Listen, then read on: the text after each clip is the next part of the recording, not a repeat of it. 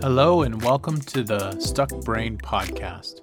All things mental health with a different approach. We look at the research, but we also discuss real life experience.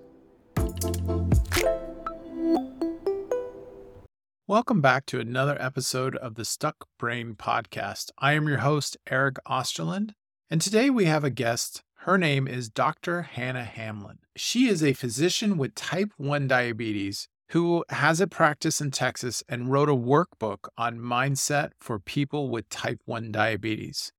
The focus of this episode is chronic disease and mental health and how to cope with it. If you want to learn more about Dr. Hannah Hamlin, please visit her at her website, which is drhannahhamlin.com. During this episode, Dr. Hannah Hamlin had an issue with her diabetic monitoring equipment, and both of us decided to leave it in because it illustrates the problems with chronic disease that most of us don't understand. Okay, I'll see you in the episode. Welcome back to the Stuck Brain Podcast. I have a great guest for you today.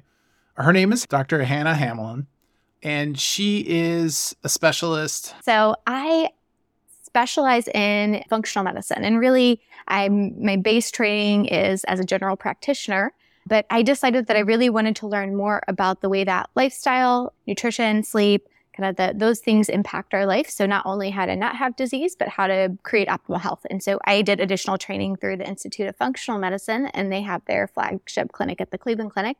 And so the models are really looking at systems instead of singular organs. So it just takes a different approach on lifestyle and how to optimize health. I love that. And looking at the whole picture instead of one specific thing that we tend to do in medicine. Yeah. How did you become a doctor? What was your journey like? What did that look like? I started my medical journey really wanting to learn more about myself as a patient. And so I was diagnosed with type 1 diabetes as a teenager, and I grew up going to lots of different specialists with a lot of questions on how to be healthy. And I had some good doctors. I was really able to find kind of baseline not being sick, but I really wasn't able to get the answers to the questions I had about how to feel good in my body.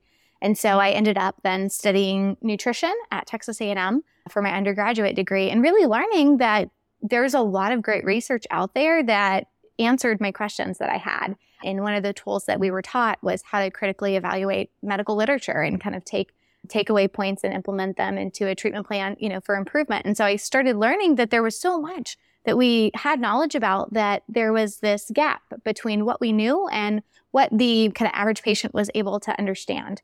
And so I really came into medicine and chose to go to medical school with that idea in mind, really wanting to empower the patient. And partially, Eric, just to be honest, was trying to figure out my own health. My medical journey and kind of my own health story was evolving through college and medical school. And I didn't really feel healthy until kind of after I finished medical school. And so it did answer a lot of my questions personally too, which I think was helpful, because understanding that patient experience side absolutely, I think, makes me show up a little bit different than my peers, just because I remember those hard days where I was nervous to go talk to the doctor, didn't want to talk about certain things. And I think not getting questions answered can be challenging. Yeah. And I love that you said that. I think a lot of us, like me, the reason why I'm in mental health is because I've had my own mental health struggles, my own anxiety and depression that I had to work through. Can you tell me more about that journey? How was it growing up with type 1 diabetes and the struggles with it? Yeah, it was hard. And I think that that's kind of a common response I get from people when I tell them I was diagnosed with type 1 diabetes as a teenager. They'll say, I'm sorry. I think kind of most people understand that it's a challenging thing to work with. But really, why it was hard is usually not what people can understand kind of right out the gate. And the reason it was so challenging, I had to take up to 10 insulin injections a day. I was breaking my finger very often. When I was first diagnosed, that's kind of where our diabetes technology was. And so it was taking a lot of challenging physical tasks. But the hardest part was the mental part, was after my diagnosis, really making peace with the fact that I was going to have a chronic disease for the rest of my life, as far as we knew, because we didn't have a cure at that time and we still don't. And making peace with the fact, as a teenager, that I was very different than my peers all of a sudden. and really trying to understand what did that mean for me and my future. And I had a lot of questions, a lot of unknowns about, can I have a family? Can I go to college? Am I going to die early? All these things that I just didn't understand. And I was frankly too afraid to ask because it was so scary at the time. And so really kind of going through high school with type 1 diabetes, I was able to get grasps on it. But I think that type 1 diabetes, absolutely, when I talk to my story, my friends with type 1 diabetes, patients that I know, it all goes back to that. It's that struggle with the mental aspect of what does this mean for me? And I really had to learn to make peace with it. I had to make peace with my diagnosis. I had to find good things that diabetes has brought into my life and, really remind myself of those. And I had to understand that I was letting myself feel broken because of it. And then I had to kind of walk back from that and say, okay, this doesn't make me broken. It just makes me different.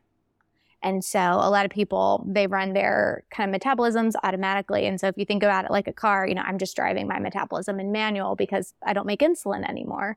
And so it's a little bit different. But when you look at that, it's different. It's not broken. And it was a long journey of getting to that place. I think I didn't even realize that I felt that in the back of my mind. And I was doing all these other things and kind of overcompensating for the fact that I felt broken. Yeah. What's interesting that I've learned now in my kind of adult life that I feel happy and healthy and I'm in a good place with my health is I realize a lot of the mental struggles that I had with making peace with having type 1 diabetes in my life actually started before diabetes, my diagnosis of diabetes. And my diagnosis of diabetes kind of just brought them to light, if that makes sense. So I think I definitely had a lot of problems with confidence before. I was really shy. I had trouble making friends, and then I got this diabetes diagnosis and I could blame diabetes for all of those things all of a sudden. And so I spent a long time blaming diabetes for just thought patterns that weren't serving me that were there before. And so I think it's really interesting. And I think that's kind of true for a lot of chronic disease diagnoses is that sometimes the mental struggles that come from it aren't true to the disease. They're just, it amplifies who you already are and the challenges you already have in your mindset. So I don't know if that's true for everybody, but I thought that was a really interesting kind of thing to discover is that a lot of this is me. And I blame diabetes for a long time. That is so interesting. I mean, I love the analogy of that you're just in manual with the car, right? You're different, not broken. I think that's huge because I have a lot of clients that do reach out to me. They're having mental health issues. And when we start to talk about it, they do sometimes have a underlying chronic condition. And so the idea of saying that it's not that you're broken, it's just a different system and kind of having some self-forgiveness or compassion, I guess is a better word around it. What would you tell a client? Like what would be their first step if they're having a hard time recognizing that they have a chronic illness and recognizing the mental health issues that are coming along with it? Where would you start? Like, what would be your first advice to tell them? I love this question. And I had some great physicians teach me this, so it doesn't come intrinsic. But I think the best thing to say in that setting in the beginning is to clear up any lingering thoughts that it's your fault. So I think the right thing to start with is understanding that it's not your fault for where you are.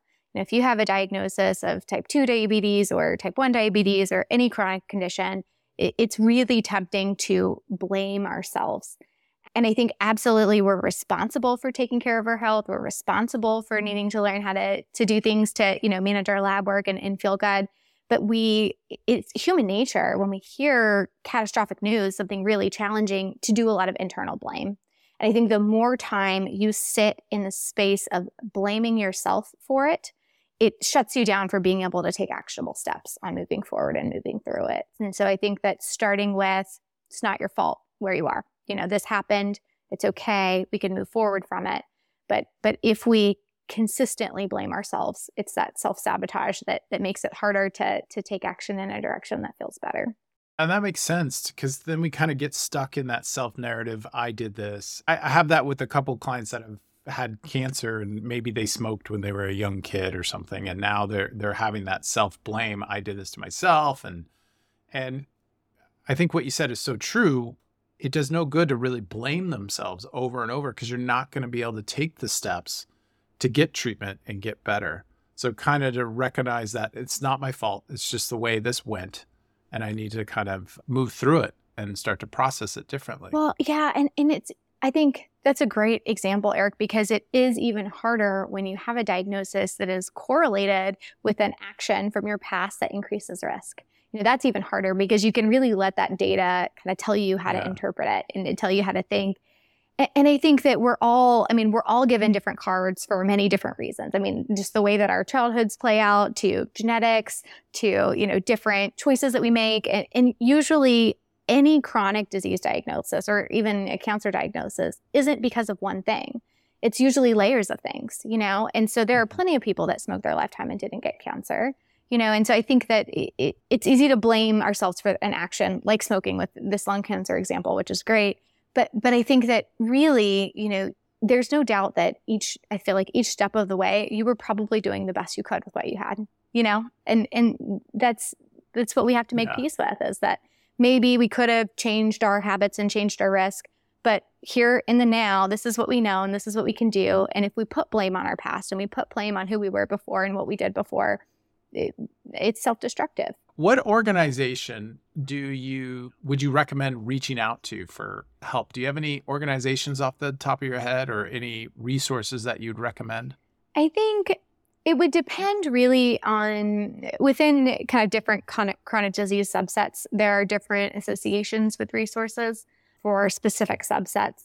I think in general, though, having space to learn to make peace with the diagnosis or with the current symptoms of a chronic disease, that would be best done with cognitive behavioral therapy as a first step. And so I think really finding someone who can help you work through the mindset piece of it, is just as important as having someone who can help you work through the physical pieces like the lab numbers and such. And so if it were somebody who was struggling with this, I would start with therapy. I think that that's absolutely a strong place to start. We've got lots of data to suggest that it's helpful, but really creating space where you're taking time and intention to work on shifting kind of how you're looking at it. What do you feel about group therapy? I would think finding people that are going through similar struggles would definitely help with this. Yeah, absolutely. I had during my diagnosis time, I'm sorry about that. Maybe I'm going to start over so you can cut that out. Let me turn it off here. It's okay. What was that? It was my blood glucose alarm, and it overrides my silence, but today it has been inaccurate. So it was a false alarm. Sometimes it'll beep if I go too low or too high, but this one, for some reason, the sensor isn't picking up right. So it did this earlier on a call where it thinks I'm really low, and I'm fine right now. So. What's so interesting is this plays into everything that we're just talking about. Here we are. You have to deal with this sensor, right? Yeah. Yeah. It is. And it's funny. You're so right, because it is that's the chronic piece of this is, I take diabetes wherever I go. It comes on vacation and to Zoom calls, and it's always kind of in the back of my mind, which makes me different. It's just a different set of things to balance. So. Yeah. I think it would also make you stronger too, to a certain extent. What doesn't kill us kind of makes us a little bit stronger. Having to deal with this stuff, having to be vulnerable, not being like perfect per se. I think it would make us stronger as an individual too. I love that you said that, because I absolutely choose to believe that it makes me stronger, because that makes me feel good. And that's a thought process that I've chosen for myself through my journey of healing from the mental piece of this. But I think because a diagnosis highlights some of those challenges that you have about yourself, it really gives you a reason to need to work through them. But also chronic disease, is not something that we can just quit. It's always there. And so I feel like certainly in my younger years, and still often want to be, is it's easy to give up on something when it gets hard. And I was the first to quit sports and stuff when I was younger. When they got too hard, I didn't pushing myself. But diabetes was the one thing that I couldn't quit. And man, if I could have, I absolutely would have so many times, because it's just monotonous. But I think it's created a sense of resiliency and diligence. And so when I was doing other hard things, like going through medical school and studying for these crazy big exams, it gave me a sense of oh, I can do this. I can do hard things. And that's really cool. I accredit diabetes to so many of the successes and positive things that have come into my life, because it just gave me a tool set that I really had to sharpen in order to make it work. Is there any mentors out there, any people that you ever looked up to that had type 1 diabetes or anything like that? Yes, definitely. And they have absolutely shaped my life. The first one was when I was diagnosed with type 1 diabetes. I went through a kind of a phase for about 6 months where I really just shut down about it. I wasn't able to talk about it with any of my peers. I remember really, just being so stressed when my mom had to give my teacher letters so my teacher would know. I really tried to keep it hidden because I was so afraid. And my parents sent me to a camp for children with type 1 diabetes so that I would be around other people that I felt like I could talk about it with. And of course, I didn't want to go. They really, forced me to go. And it's now become one of my favorite places in the world. But there's a physician that runs that camp, Dr. Stephen Ponder, who is a pediatric endocrinologist who has type 1 diabetes. And he was able to get in front of us and talk. And he's now a grandfather and, lives this great life. And it was like there could have been a million PowerPoints or teachings in the world, but to see him be himself, and live in his expression of who he is and be a grandfather and talk about those things. And just to say like, oh, if he can have a happy life, I can do it too, And so that was kind of the first piece that really unlocked, a lot of those limiting beliefs that I had was just by seeing other examples. And then when I was, and that camp is amazing, and I still go back and work there every summer because it's become such a community for me. And I think that kind of loops us back to your question I got distracted on about group therapy, is that was the biggest shift in my understanding of how to feel good with chronic disease, was meeting other people who are doing it too, and either working through it together or meeting people who are a few steps ahead of me and learning from them. That was absolutely what taught me the most. And then the other kind of big mentor in my life was Nicole Johnson, she was Miss America in 1990, and she ran a kind of a group for young adults with type 1 diabetes. And I went to a couple of conferences with her, and she had a daughter. And I remember the first time I met her, seeing her, her family, and thinking like, oh, I can have a family with type 1 diabetes. Like that's how I found out, was meeting someone else. I was in college, that's kind of late to understand that. And so it was really shifting, and she was like running this program and, doing these whole conferences, and she had all these successes. And when she was Miss America, she wore her insulin pump with her bikini on stage. And I was like, oh, I can be confident with this if she can, And so it was really beautiful. So I really accredit both of them to so much of who I am today. That is so nice to see somebody else doing it ahead of you and being able to model positive behavior around it. Yeah. And then you're going to take that and you're going to show younger kids and teach them and model positive behavior around it as well. Yeah, I mean, that's the goal. And I think it's any chronic disease, type 1 diabetes or any other, it's a really hard thing to do on your own, and I think if you can have a sense of camaraderie of that I'm not alone in this, it's healing in itself. So absolutely, I think there are a lot of people out there that don't know anybody else with type 1 diabetes. And if I can create a space where they can meet someone and talk to someone and cause even a small portion of the shifts that I got from other people, that would be, I think the most fulfilling thing for me in my career. A nice thing too is also technology is really picking up in this realm. Am I correct? Yes. Like now we have the external monitors and all that stuff, so we can have even a better quality of life around it. Is that true? Absolutely. Yeah. It's really, really exciting how many changes I've seen over the last 17 years since I was diagnosed. And right now we're getting closer and closer to having just more accurate and supportive tools. So now most people are wearing these glucose sensors that kind of go into their skin and go to an app on their phone or another device and kind of give them a graph of their blood glucose, which is wonderful for making decisions, because if you're wondering kind of what to do next with your blood glucose level, if you can see how it's trending, if it's moving up or moving down, gives you a lot more data to make an actionable step with than if you just get that one number.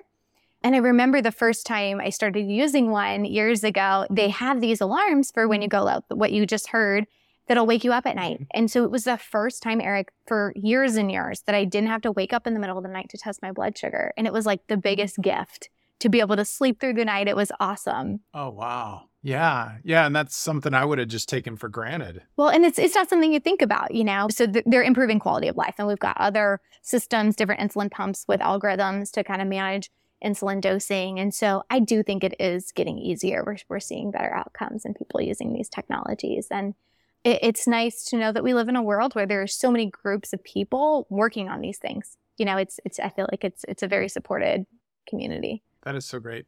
Now, is there any online communities that you can join around this or anything like that to share your story if any listeners out there are going through this? Is there anywhere that they can get up and go? Yeah. There are a lot of online communities, and I really encourage, if you don't know someone in your immediate environment with a chronic disease that you have, to reach out for support online, because there are so many now Zoom support groups across the country for different types of chronic diseases. For type 1 diabetes specifically, there are many places you can kind of go to find groups. Colleges now, most large college campuses actually have a group for type 1 diabetes, so that's a great place to go local. But online, there is an organization called Beyond Type 1, and they have resources for different local support groups or Zoom support groups. So there's a lot of pieces online. I would say too, with that, I think that community is really important, but often on some of those kind of Facebook groups that are out there that are not monitored, there are a lot of it can be a place where people go to not only talk about their successes, but their biggest challenges. And I find that often people who are really struggling gravitate to sharing their challenges more naturally, as we would.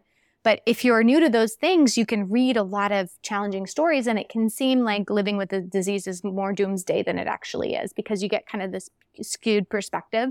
So I think that's an important thing with support groups, is just understand that it's not a full representative picture of what life looks like. It's just kind of where people's struggles come up. And so it can be misleading if it's your first time entering something like that. I'm so glad you said that, because sometimes Facebook and these things, you're exactly right, can fall into it like an echo chamber. And, let's face it, when people want to leave like reviews or anything there, we usually focus on the negative. And so I can see how some of those groups that are unmonitored, it just is all about the negative. And then if you're coming into that as your first time, it would seem like doomsday or everything's going to the worst case scenario. Yeah.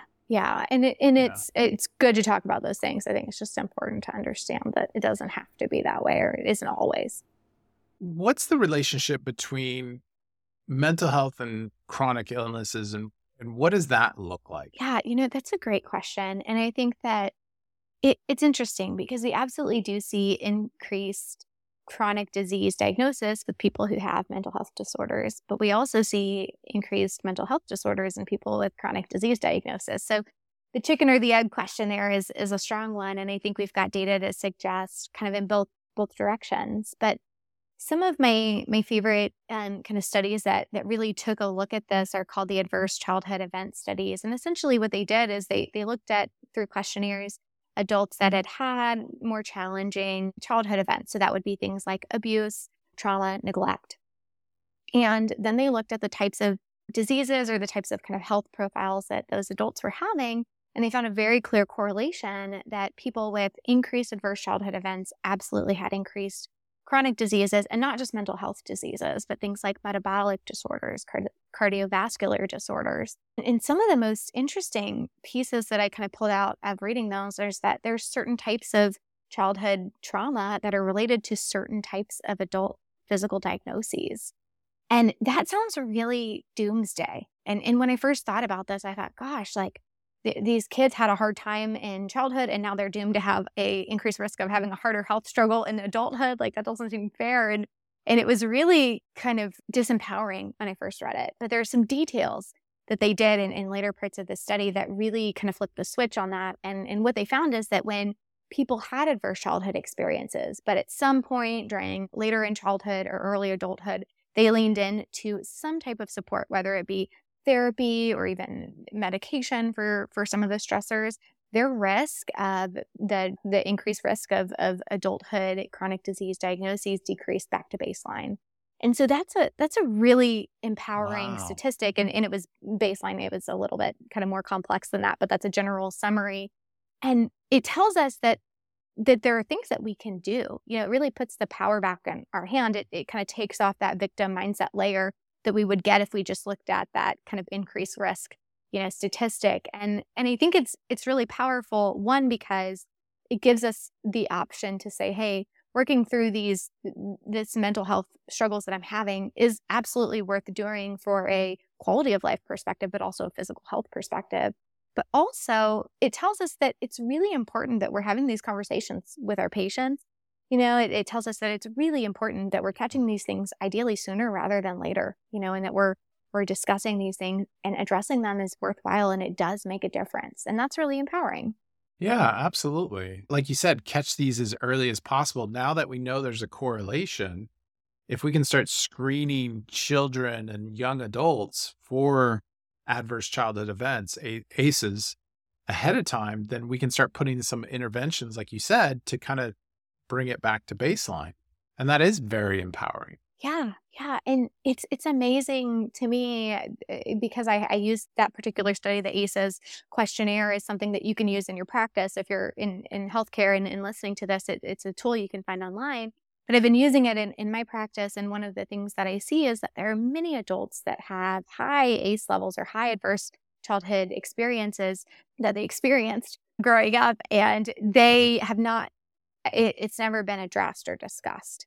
And here they are, later in life, kind of struggling through things. And I think that it's so important to look at that, and really have those conversations. And for some people, it's their choice not to, and that's absolutely fine. But I think that it's worth offering and teaching. And it goes back to maybe kind of what I talked about, my mission in medicine, is that there's some really cool data out there that we can apply to our lives to have better outcomes and have a better quality of life. And it's just about learning that sometimes that can help us kind of with the implementation of something that really will move the needle on how we feel. And I think as a society, we're starting to talk about it more. And I think we're starting to talk about it sooner than later. I mean, I know the older generations, like my parents and my parents' parents, they never talked about anything. Yeah. Right. They never talked if they were sad or upset or angry. It was just hold it in and deal with it. Yeah. And that's it. Yeah. Right. Absolutely. And now that's starting to change. I think it is. I really see that it is, not just in kind of societal culture, but also in medicine too.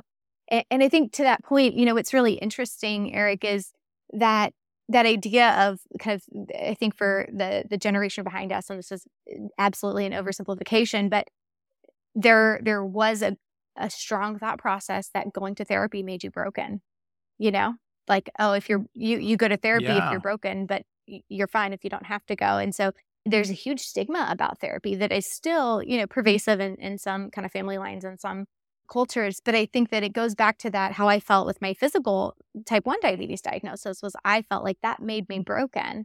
And I think for a lot of people, they think if they go to therapy, they're deciding that they're broken, and so that's the hesitation for wanting to go. And I think it's quite the opposite. And now I think what's fun in the optimal health community is so many people who are in great health with great mental health, they go to therapy anyway, just to optimize. It's kind of fun that we're using it on the other end because it absolutely works that way. And I think that it is nice to see that shift, but it's interesting that it's almost that decision of the brokenness that we talked about earlier. I'm glad you said that because we do see that stigma. It's used in language, oh, you need a therapist, meaning, oh, you're broken. They'll say that in movies and TV shows and stuff like that. But then when you look at it, you're exactly right. Now there's celebrities that are saying, yes, I go to a therapist, or some people are using coaches, which is still a form of help, but it doesn't have that negative stereotype to it. And I mean, all therapy is just going to somebody to talk to. I mean, it shouldn't be, it's so funny because it shouldn't be stigmatized. It's just basically saying, yeah, I want to talk to somebody about this stuff. That's all it's saying. Yeah. Instead of dealing with it all in my mind, I'm just going to go to a third party and run some stuff by them. But as a society, we see that as broken and you can't do that. That reminds me of the show. This is a total tangent of The Sopranos. Okay.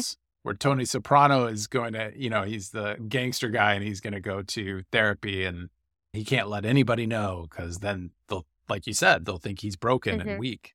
When in reality, that's not the case at all. You're actually a stronger person when we reach out and we talk to people about our feelings and thoughts. I think so. And it makes sense to me when you look at it kind of in this current medical world that we live in, if you have a tummy ache, you go to the gastroenterologist. If you have a heart problem, you go to, or, a heart challenge, you go to the cardiologist. And I think that if you want to learn to optimize your emotions or your thought process around something that is currently a struggle for you, you go to the people who are really great at teaching you how to do that, and you learn from them. And it makes sense. If you want to, work on your muscles, you go to the gym. It's like the same thing. You just go to the specialist and you learn from them. And I think that hopefully we'll see it more and more that way. And really that's what cognitive behavioral therapy is. There are some other tools that I think that we're generalizing therapy here, things like EMDR, things like ketamine that are a little bit different, but essentially from the talking perspective, it's huge. And I think too, what's interesting is when we look at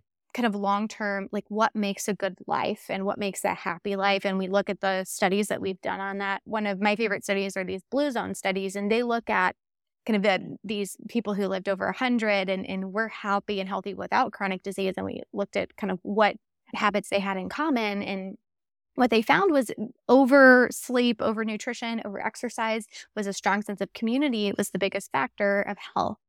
And when we think about healing and wanting to grow through a hard chapter, being able to sit down and talk to somebody and connect with them about a challenge in a way that's supportive and they're able to give you tools to help work through that has to be one of the most healing things. If we know that's one of the pieces that really pulls people into these long, healthy lifestyles, I just think that we underemphasize the importance of it in medicine right now. I would agree. And in society, we're lacking community, like you said, I feel. Because I have a lot of clients that come to me and that's just what they're looking for, is I need somebody to be in a community with, to share with. And I think that's also why there's a trend for more group therapy is starting to come back a little bit, being in groups that can discuss, certain issues and certain things that you're going through, because we do need that sense of community. And I'm glad that you said that. It's as high up there as nutrition, as exercise. Having that connection is huge, especially for our mental health. And then our mental health affects our physical health, and our physical health then affects our mental health. It's a circular event. So yeah, community is super important. Yeah, I think I learned that one firsthand through experience when there was a kind of a chapter earlier in college where I was not feeling good. And so I did all these like crazy optimal health things, eating a very, very strict diet, working out a lot, really trying to like schedule my times, like meditate and apply all of the knowledge that I had learned and be really perfect about it. And because of that, I didn't hang out with my friends anymore. I wouldn't eat meals with my family. I really self-isolated trying to optimize my physical health. And it was interesting because it was the time in my life where I probably had the best blood glucose management. I mean, it was like perfect non-diabetic levels, but I was so miserable. And I realized that it's not about being physically perfect. That's not what gets you to that good quality of life. That there's more to the story. And so that's part of why I love these Blue Zone studies with longevity, is because it really proved me wrong. That I tried so long to be perfect about everything and realized, oh, that's not what it takes to feel healthy from the inside. Thank you for sharing that, because that is so on the nose, so on the dot with that. Did you just get to a point where you were like, I'm done, I need to hang out with my friends, or how did you transition? It's funny. I think retrospectively, it probably wasn't any one thing. It was these layers. It was kind of like the onion analogy of peeling back layers until I got to a place. And truthfully, I'm probably peeling them back still now. But I think it was small pieces. Like my mom has always been my greatest supporter, and so she would call me, and kind of the opposite of the other kids, I think, in college, where their parents are like, "Are you studying? Are you in the library?" My mom would be like, "Are you hanging out with your friends? Are you going to go to a party tonight? Like, you need to go. You need to get out." And I was so the opposite. It was so funny, and I used to think like, oh, like I'm just trying so hard to do this other thing. I'm not focused on that right now. But she knew, like intuitively, she knew that wasn't the right thing for me. And so she has been a huge help. And oh gosh, I think just so many different, I think truthfully, I probably learned by failing, just going until I hit a wall and said, oh, this doesn't work. Let me try something else. And it kind of came off in layers. So I can't say that there was any one thing, but now looking back, it's easy for me to think like, why did that take me so long to figure out, and I think it should have probably come to me more naturally, but I think that's, you live and you learn sometimes. So that's how we learn, is through making mistakes. That's how we learn the most, is through saying, oh, that didn't work, I mean, that's how we learn space expedition. You shoot up rockets, they blow up, and you go, oh, now I have a great opportunity to figure out why that rocket didn't work. And then you can reverse engineer it, create a better rocket. Yeah. It's the same thing with who we are in mental health. And as far as the onion, we're always going to be pulling back layers, right? We're always going to be learning and moving forward. I believe that until the day we're dirt in the ground. It's a journey. It's not like you get to this one spot and you're done. You just keep moving forward. I wish we could live this life in reverse with all the knowledge that we get from age and experience. And I wish I could go back to my younger self and say, hey, do this differently. Yeah. But unfortunately, that's just how we learn. Yeah. Learn through making little mistakes. Yeah, I think so. Yeah. I think making little mistakes, and I think talking to people, and I think it's interesting because we live in a world where online we're bombarded by experts for different conditions, and like there's all these courses and programs and they can be so good and so helpful. But if we listen to those before we listen to our body, sometimes we can get led down the wrong path. I think it's always good to kind of check in with yourself and listen to your own body and your own response to things, not just, I've done it before where I read a study where I was like, oh, this health habit will be great for me. And so I did it a lot. And then I realized, hey, now I don't feel as good and I need to listen to me and know that I might not be the statistic for that paper. But I think that talking to people helps so much because we learn faster together, and one of the things that's helped me in my life with looking for my purpose is learning from elders. That's something that I think, because we can't live life in reverse, unfortunately. I do think that's kind of a fun thought experiment. But we can call our grandparents and ask them questions, and we can, go and learn from people who have worked for, my mom is a social worker in hospice. So sometimes she'll call me and tell me about patients that she'll meet, and she works in kind of South Mississippi where people are really, just economically, they don't have a lot of money. They might be living in a house that's falling apart. But they have, 7 cats and they love their neighbors and they are super happy even though they're on hospice. And she reminds me of these stories, and I think it's so cool that we can learn from each other, and I think that that's something that is just as important to lean into as looking at the medical studies and all the data and statistics. Yeah, I think so too. Just learning from each other and people that have already been through it, that's so important to pull the information from people that have already been through it and done it before, I think is important. So we're going to wrap it up, but I want to ask you one quick question. What would be your one piece of advice that would move the needle the most, in your opinion? I think the best thing to do is, instead of looking for the exact right lifestyle habits in order to kind of put together to have your best physical health or get the best lab work that you're going for with your illness, stop before you do that and sit and think with yourself where it's coming from, and don't do those things out of motivation because you don't like where you are. I think it's easy to motivate ourselves because we don't feel enough. We're able to say, I need to eat perfectly healthy because I'm not enough the way that I am with my lab work where it is, or whatever your chronic disease kind of symptom is. And I think that if we can stop and choose self-love first and choose to say, it's okay where I am today, and sit in a state of acceptance, and then make those choices and figure out those things like nutrition and exercise and sleep and all the great things that we know from a place of self-love, you will get there so much faster. And it's way easier said than done, but I think that is so important, is to really look at your motivation for what you're doing to take care of yourself and make sure it's coming from the right place. Once again, thank you for listening to our podcast. And those of you that have taken time to leave reviews and contact us through Instagram, thank you. You can see the show notes at stuckbrainpodcast.com. You can also visit us on Instagram at stuckbrainpodcast, and you can leave what topics you want to hear next.